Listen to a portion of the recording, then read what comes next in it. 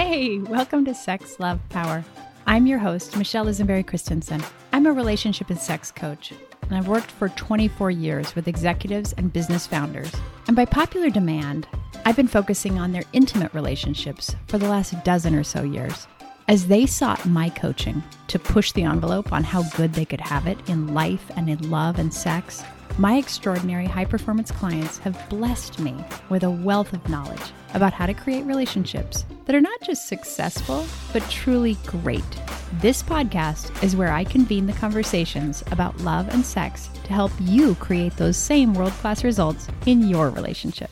If you think you have more relational skills than your partner does, but somehow you get sucked into high-conflict interactions with them, this episode's for you. If you really need your partner to change something, maybe the way they talk to you, approach sex, take care of themselves, or deal with their own parents, but conversations about that topic have never really gotten you anywhere, this episode is for you. There was a time when my husband and I were paying $850 a session to get help with our marriage. Obviously, we had some problems we could not deal with on our own, and we had gone to the big dog, Terry Real, author of How Can I Get Through to You, among other books. Kurt and I knew he had our number. We'd read his books together, and I had done professional trainings with him. So we started working with him. And in essence, I'm just going to lay it out to you the way my ego reacted to it. What Terry told me was that I was being a bitch. I felt really smacked in the face. He told me I was indulging in unbridled self-expression in how I talked to my husband in front of him, and that probably I was even more up in Kurt's face when we weren't in a couple session. Now, my inner junkyard dog was just snarling like, oh yeah, you think that was Scrappy? I'll show you Scrappy. Do you have any idea the way this man provokes my anger? But Terry had written years earlier that there are 5 core approaches that A, really don't work to get you what you want, and B, make things worse between you and your partner, and C, these approaches are really tempting and easy to rationalize when you're in the white-hot fire of marriage. So when Terry told me about them in our private work, I was offended at one level and then really embarrassed at another level because it was such a cliche to be engaging in what he had already told me and what I already love to teach clients was a bad tack to take. I share this story with you so that you know I am not pronouncing these things from on high. I get it, and I have been there, being confronted with my own losing strategies, feeling like they were the only reasonable response to a husband like mine. And I say that with capital letters, a husband like mine. Whew, that man.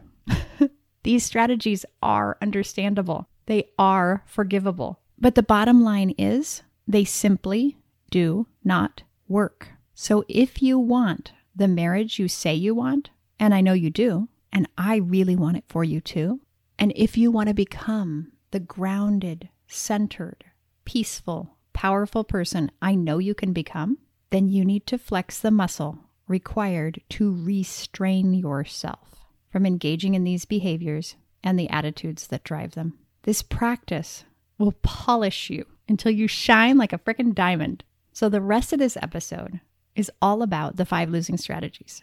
These are the approaches that people employ in relationships, even when we think we're good at relating, that produce bad results, but only every time. I will list all 5, and then we're going to go back and dive into each one individually. And then in the next episode of the podcast, we'll look at what you can do to reverse these 5 losing strategies. I won't leave you hanging with what doesn't work, I promise. By the end of this episode, I want you to feel that bracing feeling I felt with Terry when he was calling me out for the things that I, considering myself a world-class relator, was doing to torpedo our connection and any hope of getting what I really wanted. I want you to feel seen like I did in these self-defeating behavior choices. And I want you to get how much love there is in my calling you out. I want you to feel that this is a life-changing day, a day that you can take more ownership of your results by reeling in your reactivity and choosing to learn not to do these things. I did not say choosing not to do them because you may not be at choice yet, but choosing to learn not to is something you can do. You can choose that today, and the learning can happen over time, just as it has at our house. By the end of the next episode, you're going to know what to do instead. So here we go. The 5 losing strategies. These are the 5 attitudinal and behavioral patterns that sabotage your relationship. Number 1, being right. Number 2, controlling your partner. Losing strategy number 3, unbridled self-expression. Number 4, retaliation. And the 5th losing relationship strategy is withdrawal. So let's dig right into the first one. Being right. This might look like arguing about whose view is more accurate, holding "I told you so" over your partner's head, failing to discern, is this something worth arguing over, or would I rather be loved than right? It might also look like deciding what your partner's intent was, deciding that that thing that they just did or said means something about how they feel about you and erases other things that they've done or felt or said in the past. Oh, now that you said that, I know how it really is. And then being married to that interpretation, to that vantage. The effect of trying to be right, for you, being right fuels self-righteous indignation, which, let's be honest, feels pretty good. So it may give you kind of a high, but for your partner, they're going to feel competed with, put down, unsafe, and unloved. And that really means that the long-term effect for you is loneliness, disconnection, also feeling unsafe and unloved, and not getting to have the joy of being someone who is a sanctuary for your partner. So that's the first losing relationship strategy, trying to be right. The second one is controlling your partner. This can look a couple different ways. It can look like directly controlling behaviors, like trying to tell your partner what to do, forbidding them to do certain things, go places, be connected with certain people, etc. Or it can be subtler, and this is probably more common.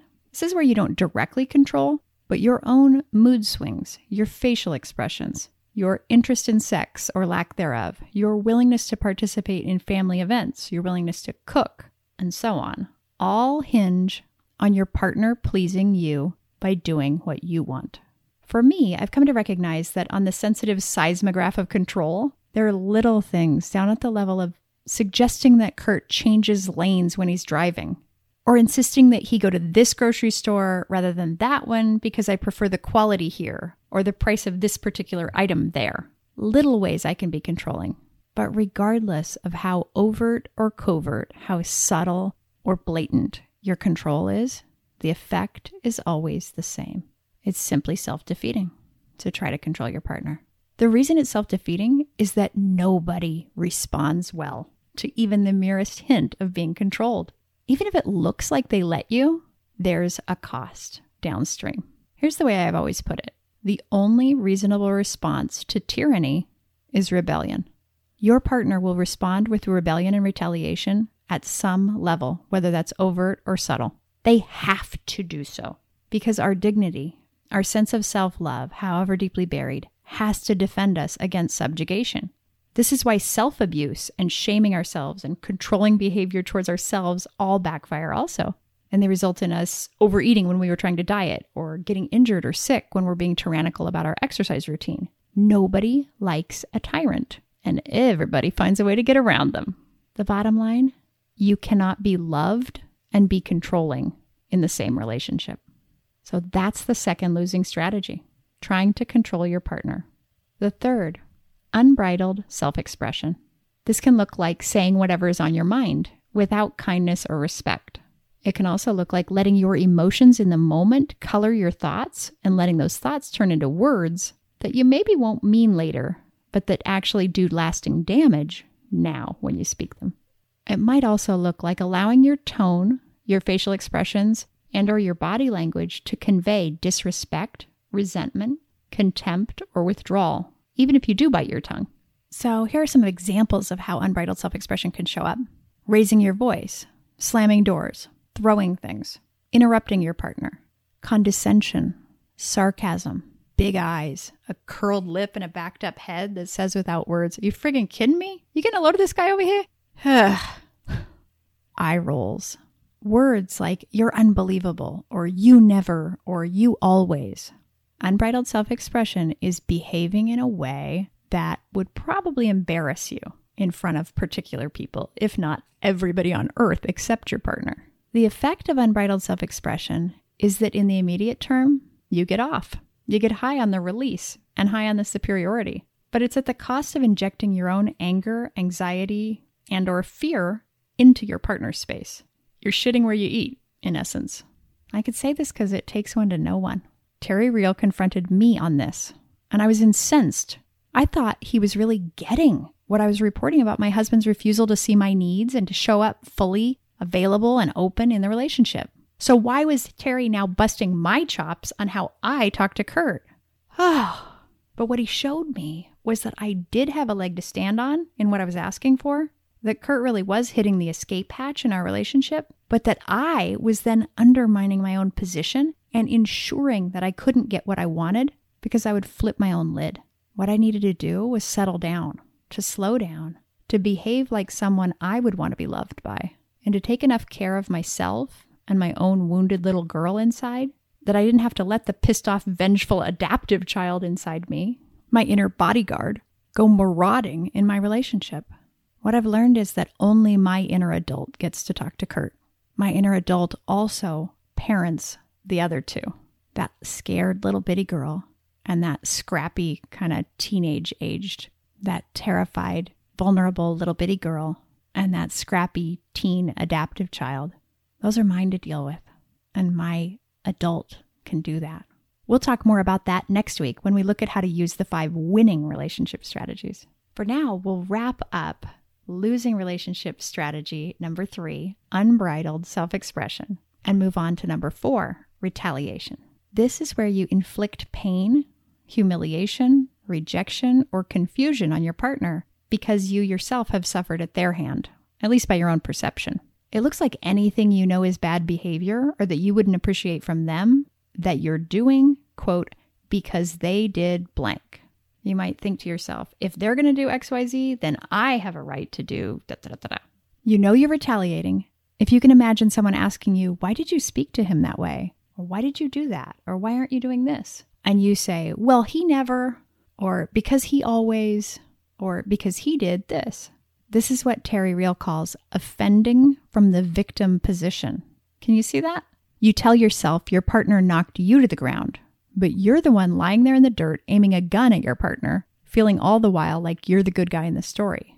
There is no good guy if you're retaliating.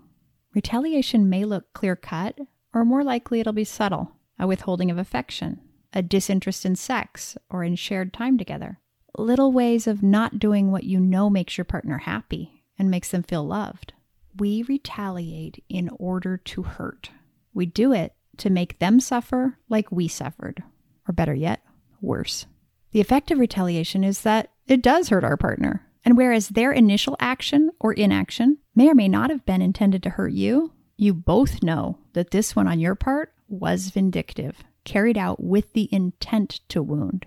So now, when we show our partner through retaliation that we believe that a hurt person has a right to inflict hurt and retribution, we're running the risk that our partner will follow our lead and now inflict pain on us deliberately as well. And so we enter the race to the bottom. Or, if we're really blessed with a wise and centered partner, however they may have misstepped in the past, they'll call us on it. They'll say, the way you're treating me feels awful. It's not like you. What's going on?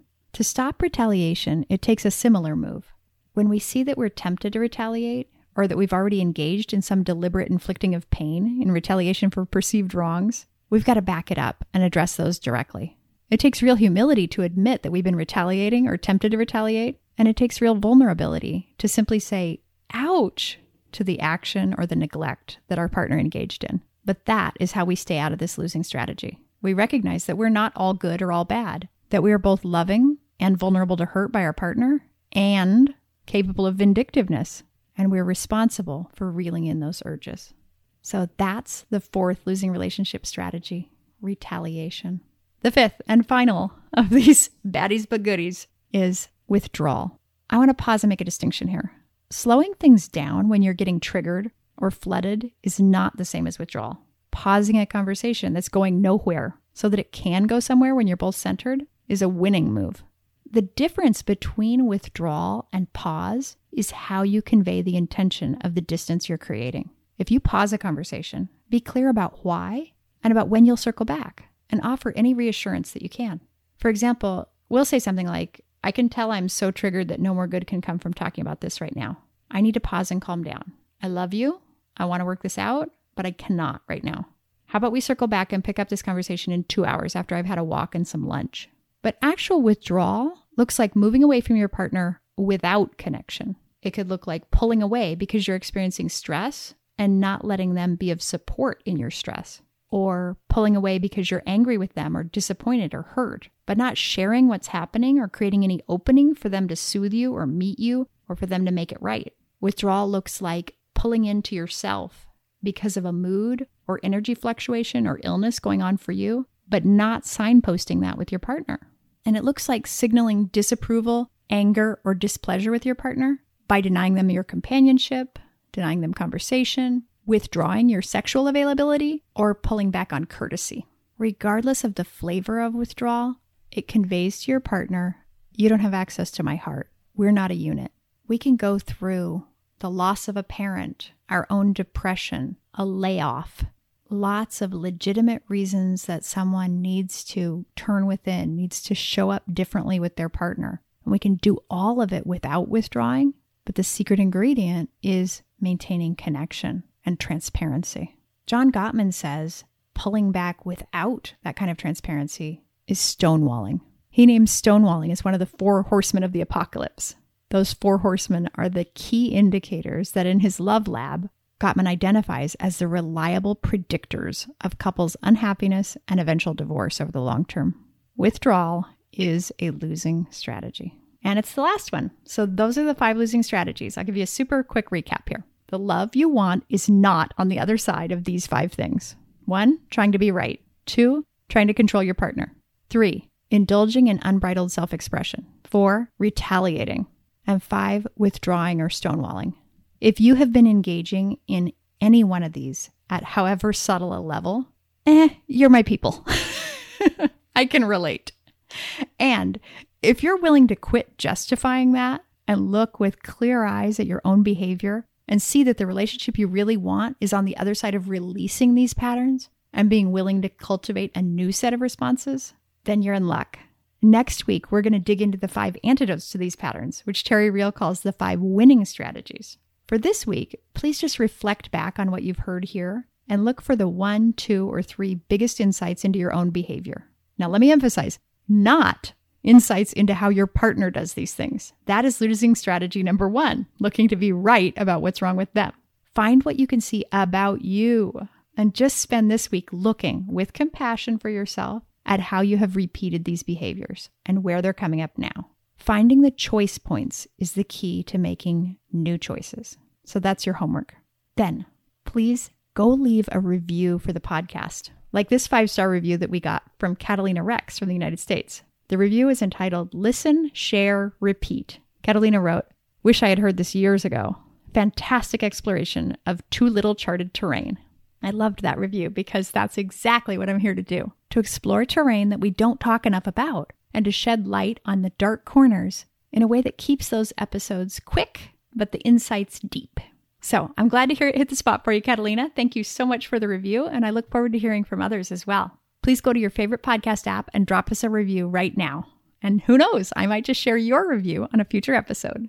And hey, have you subscribed yet to the podcast? You're going to want to so you never miss an episode. Hit that subscribe button now, and you'll always get notifications of new episodes when they drop. Thank you so much for listening. I'm Michelle Isenberry Christensen, and this has been Sex, Love, Power. I'll be back soon with the next episode, and until then, may the light within you illuminate the world around you.